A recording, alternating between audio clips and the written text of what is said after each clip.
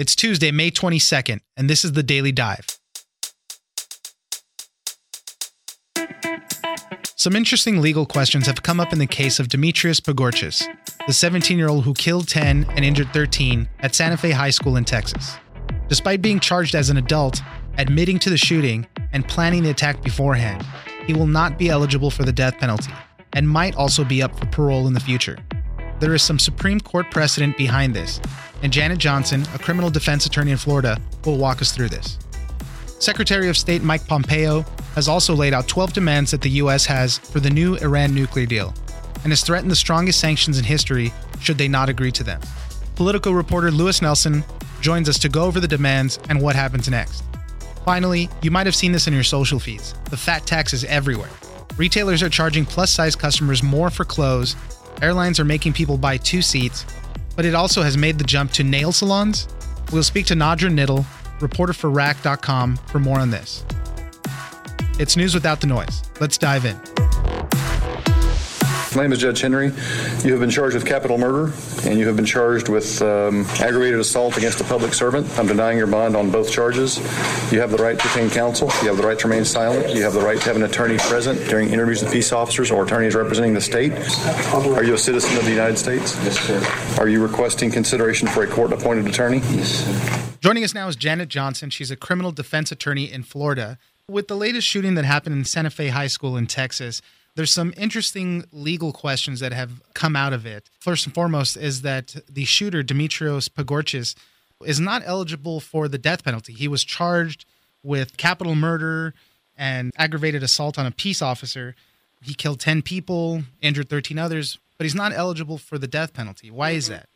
Well, even though it's a capital crime, which says that would be a death penalty case, he's 17 years old, and the Supreme Court has deemed unconstitutional either, actually, the death penalty or mandatory life sentences without parole for juveniles. And as a defense attorney, I have to say, even though this is a situation where you would argue if anyone's going to get the death penalty, someone who commits a crime like this should be the person who gets it. But there's a lot of brain science about juvenile men in particular, I'm sorry, I hate to tell you, but that men actually under the age of 23, that their brains aren't fully developed, particularly the frontal lobe and the part that says, if I do this, that will happen. So it was deemed cruel and unusual punishment and violative of the Constitution to give juveniles the death penalty, even though he may very well die in prison because he'll spend so much time in prison that he'll be an old man by the time he gets out. Yeah, he was charged as an adult. Yes. Obviously, the law is the law. He won't be eligible for the death penalty. But it's interesting because it seemed premeditated. He was journaling about it, writing in his computer, his phone, and he admitted that he did this.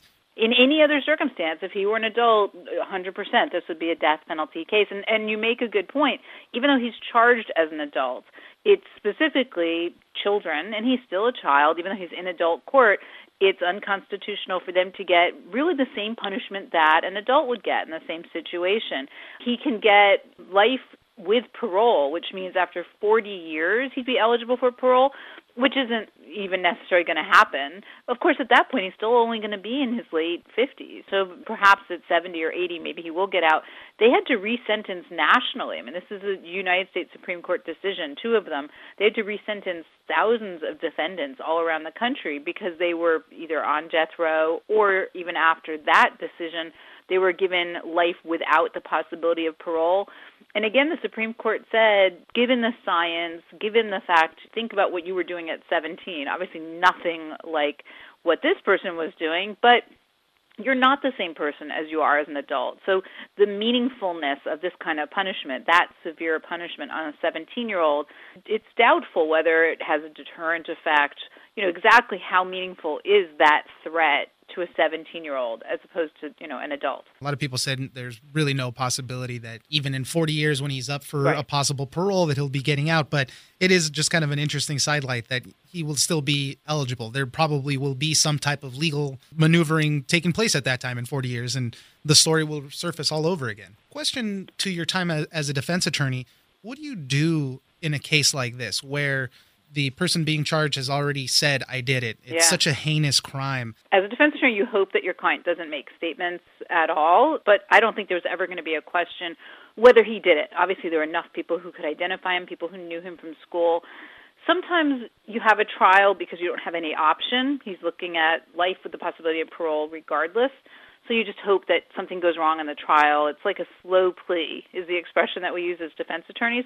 Usually it's an adult. So it's somebody who you might negotiate and say, if you take death off the table, we'll plead to life. You're really just trying to get them the least amount of time with the knowledge that they're probably going to die in prison one way or the other. The father of the shooter has done a couple interviews. He said a couple interesting things. He said that he thinks his son was bullied and that this might be a cause for the rampage. The attorney that they hired to represent him said that teen had been bullied. He declined to go into specifics. He was still trying to get the details, including how the school officials responded. Right. Would this be something he'd try to use to limit some type of charges or something? Just, hey, he was bullied, it was going on at school, and you did nothing about it. It's obviously not a defense. It might be mitigation, if you're talking about any other kind of case. I think the bullying, even some of the students have said, there was a girl who he was pursuing, and she was rejecting this pursuit, and then finally in class, embarrassed him, and that's apparently what set him off. I think that's one of those situations, again, as an attorney, if you try too hard to push the bullying part of it, the flip side is he was stalking this girl. And we see that pattern over and over in these shootings, that these are men, again, I don't mean to bash men, but a lot of the times these kinds of shootings are men who feel that somehow they've been slighted by women rejecting them. There's a lot of finger-pointing that's going to happen. Somebody missed something in that school. He wore a trench coat every day. Is that normal? Is there something that someone should have done to see that there were signs that were missed? Yeah. But he's not probably in the best position to say that he was somehow let down. I think the other students have a better claim. And that kind of leads me into this last question. You said somebody missed something at school, but somebody also missed something at home. With the gun debate going on, this situation is a little different, but there's an effort to put more responsibility on parents and be mindful of their kids and have your guns locked up and everything. What kind of charges might his father face for not properly storing the guns? We don't know. We don't know the case. He said those are his guns, but he's declined to say how his son got them. Right, and well, illegally we know because he's 17 and he shouldn't have had them. So somehow these guns illegally got into his hands, and there are culpable negligence statutes. So there is an amount of negligence that you can be where you do become criminally liable if you knew or should have known that something horrible would happen. So, for instance, if he knew his son had psychiatric issues or had threatened violence. Apparently he posted something on Facebook with a T-shirt about killing people. All of these things, if you piece them together, responsible adult would have locked up his guns and made sure that he didn't have them or get them out of the house. Definitely anyone who would, think about suing him civilly, I think would have a pretty strong claim. The question is whether there's very much to get. It's not like a big corporation where you're going to get hundreds of millions of dollars. Sometimes it's just sort of a token lawsuit. But there is a culpable negligence that could apply in a case like this. There'd have to be finding that he was so negligent that it was foreseeable that some kind of outcome like this could happen. Is it foreseeable that he would go shoot up the school? If someone walked in and said, I'm going to shoot up the school, and you said, here, will you hold my gun? That's culpable negligence. There's no doubt about it. You see with drug dealers all the time. It's starting to happen, nationally. Probably, I don't think that's going to happen, but, the dad could face civil liability, certainly. Janet Johnson, criminal defense attorney in Florida, thank you very much for joining us. Thanks for having me.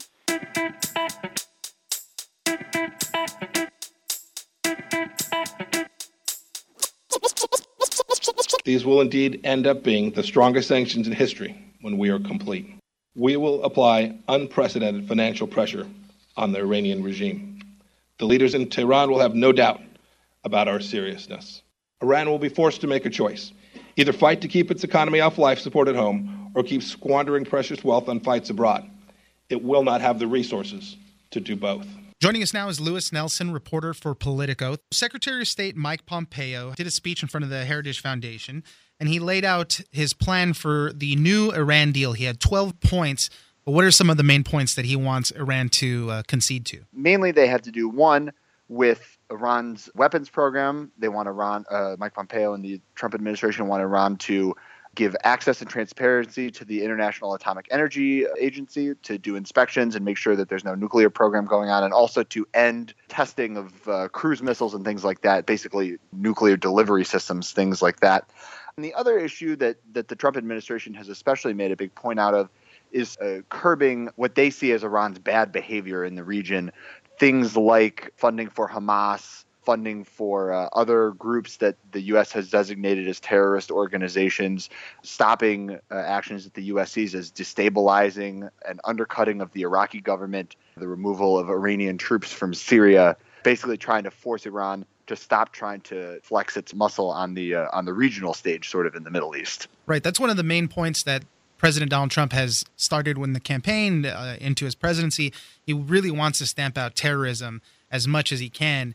And it seems like this is one of his efforts to add it into the deal, but he's really trying to hit them hard on that front. Yeah, and the concern with the Trump administration has always been that they don't see the Iran deal as comprehensive enough, that it doesn't deal with the Iranian government's funding of groups the U.S. sees as terrorist organizations, most notably Hamas, who was right in the spotlight last week with the new U.S. embassy opening in Jerusalem in Israel.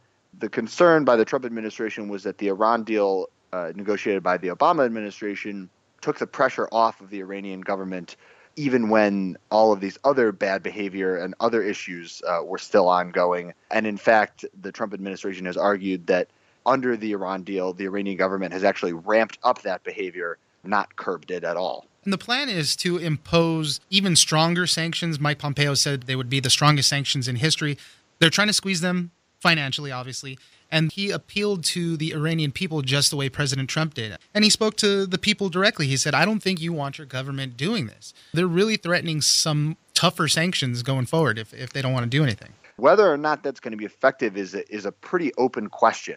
The United States has a lot of power economically on the world stage, but it is not the sole economic superpower, especially with the European Union's taken together as one group. As an example, I mean, what is the United States going to do? Are they going to sanction British companies, French companies, German companies that do business with Iran because their governments have remained in the Iran deal and not pulled out of it? Right. They have potentially a lot to lose because they've ramped since the Iran deal originally started. They started doing a lot of business with Iran. And now I know there's a couple companies that have already started backing out or, making plans to back out should sanctions hit them. But they really the European Union has a lot to lose on this. And the issue is thus far that European Union, the big European nations involved in the Iran deal, chiefly France, Great Britain, and Germany, have all decided that they're going to remain in the Iran nuclear deal. And so that puts the Trump administration at odds with some of its closest allies in Europe and all the way around the world. Have any of them responded to these specific plans that Mike Pompeo laid out? Yeah, already Boris Johnson, who is the foreign minister for the British government, he's basically Mike Pompeo's equivalent in the United Kingdom, came out and he referred to this list of 12 demands that the Trump administration has put out as the jumbo Iran agreement or something like that. And he said basically that it would be very, very difficult to negotiate anything like that and to negotiate in any sort of reasonable time frame. The fact of the matter is that these demands as put out by the Trump administration are almost completely anathema to what the Iranian government is about, the Iranian government's own priorities, and it would take, I suspect, almost like an overthrow of the government by some pro-Western movement in Iran for all of these demands to be met. Have we set any type of timeline on when to begin renegotiations, or is this just kind of the first thing and seeing what happens after this? Well, this is the first thing, and I think you raise a good point. And that was something that I think was missing, or at least seemed to be missing from Mike Pompeo's speech this morning, is that there wasn't really any discussion of strategy or what this is going to look like moving forward, what steps the U.S. is going to take to try to achieve this deal that a lot of people see as being completely unrealistic. There wasn't any talk of what next steps are, what plans will be, what the U.S. is going to try to do to engage on this new set of priorities, except for Mike Pompeo saying that it is his intention and the Trump administration's intention to try to expand the pool of nations involved in negotiating this deal, involved in putting pressure on Iran and sort of bringing Iran in line with more global norms. He talked about nations like Japan, South Korea, and Australia and India, but notably also talked a lot about trying to bring together a lot of the regional players, nations like Saudi Arabia, Kuwait, the United Arab Emirates, Qatar, Bahrain, and especially a lot of those regional powers are especially sensitive to the idea of Iran trying to flex its muscle in the region because they are often the target of that muscle. Lewis Nelson, thank you very much for joining us. He's a reporter for Politico. Thank you. Anytime.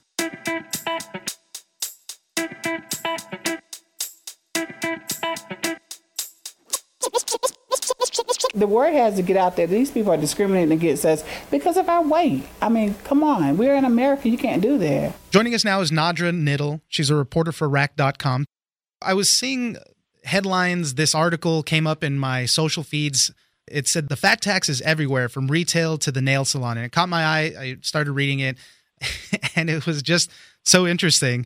Tell us what this is about. I know there's a couple of different angles in this. The nail salon story is pretty funny because when they talk to the owner, he's just kind of caught in a big lie.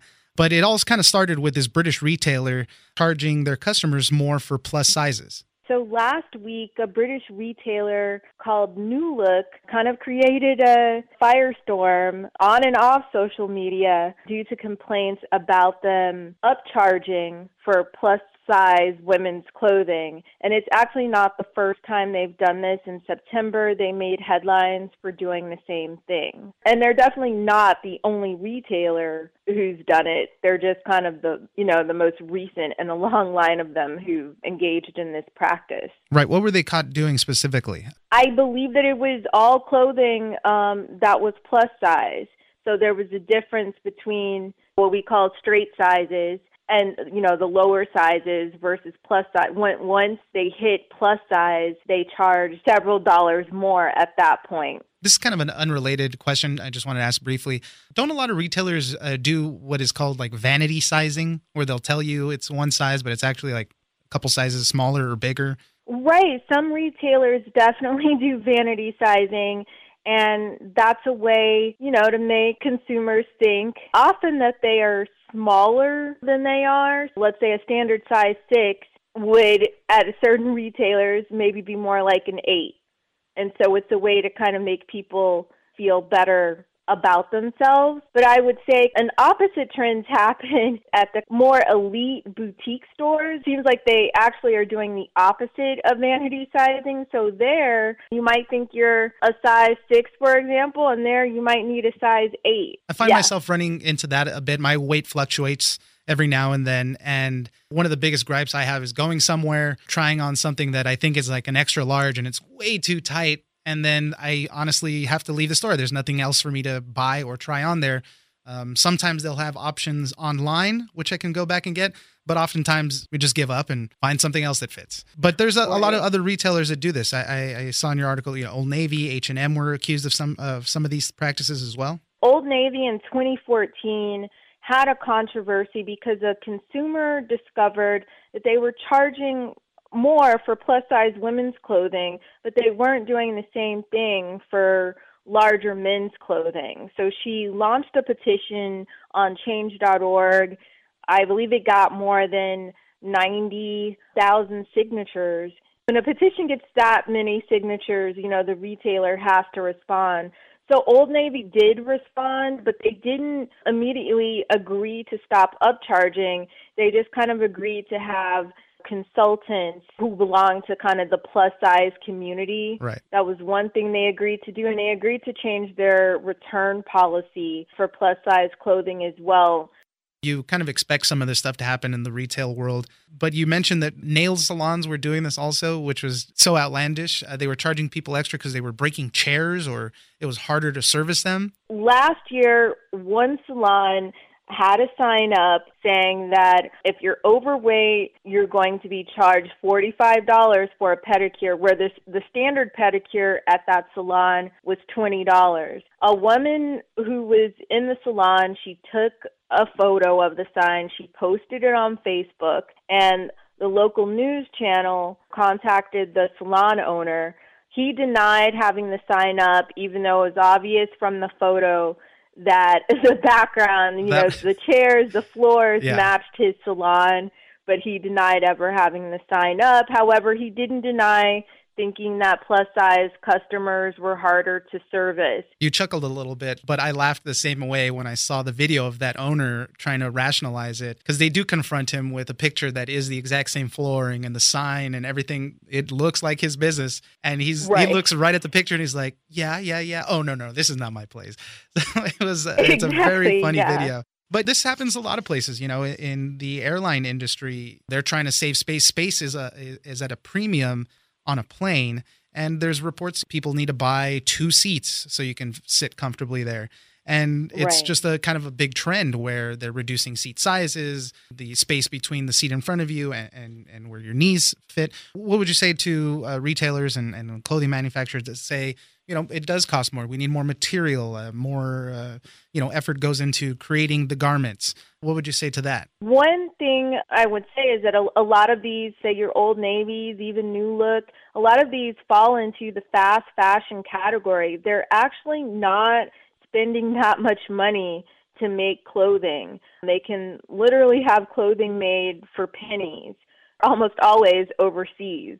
So it doesn't cost much to make these garments, so I highly doubt that the cost differential between plus-size clothes and straight-size clothes is that significant that they need to charge, say, $15 more for plus-size jeans. I don't think it costs them even that much to make the jeans. So to make plus-size people pay that much more money, to me, just it doesn't make any sense. And it's not really, to me, about the financial cost. It's more about sending a message, again, about who their valued customers are, and that plus-size people are not valued. Nadra Nittel, reporter for Rack.com. Thank you very much for joining us. Thank you.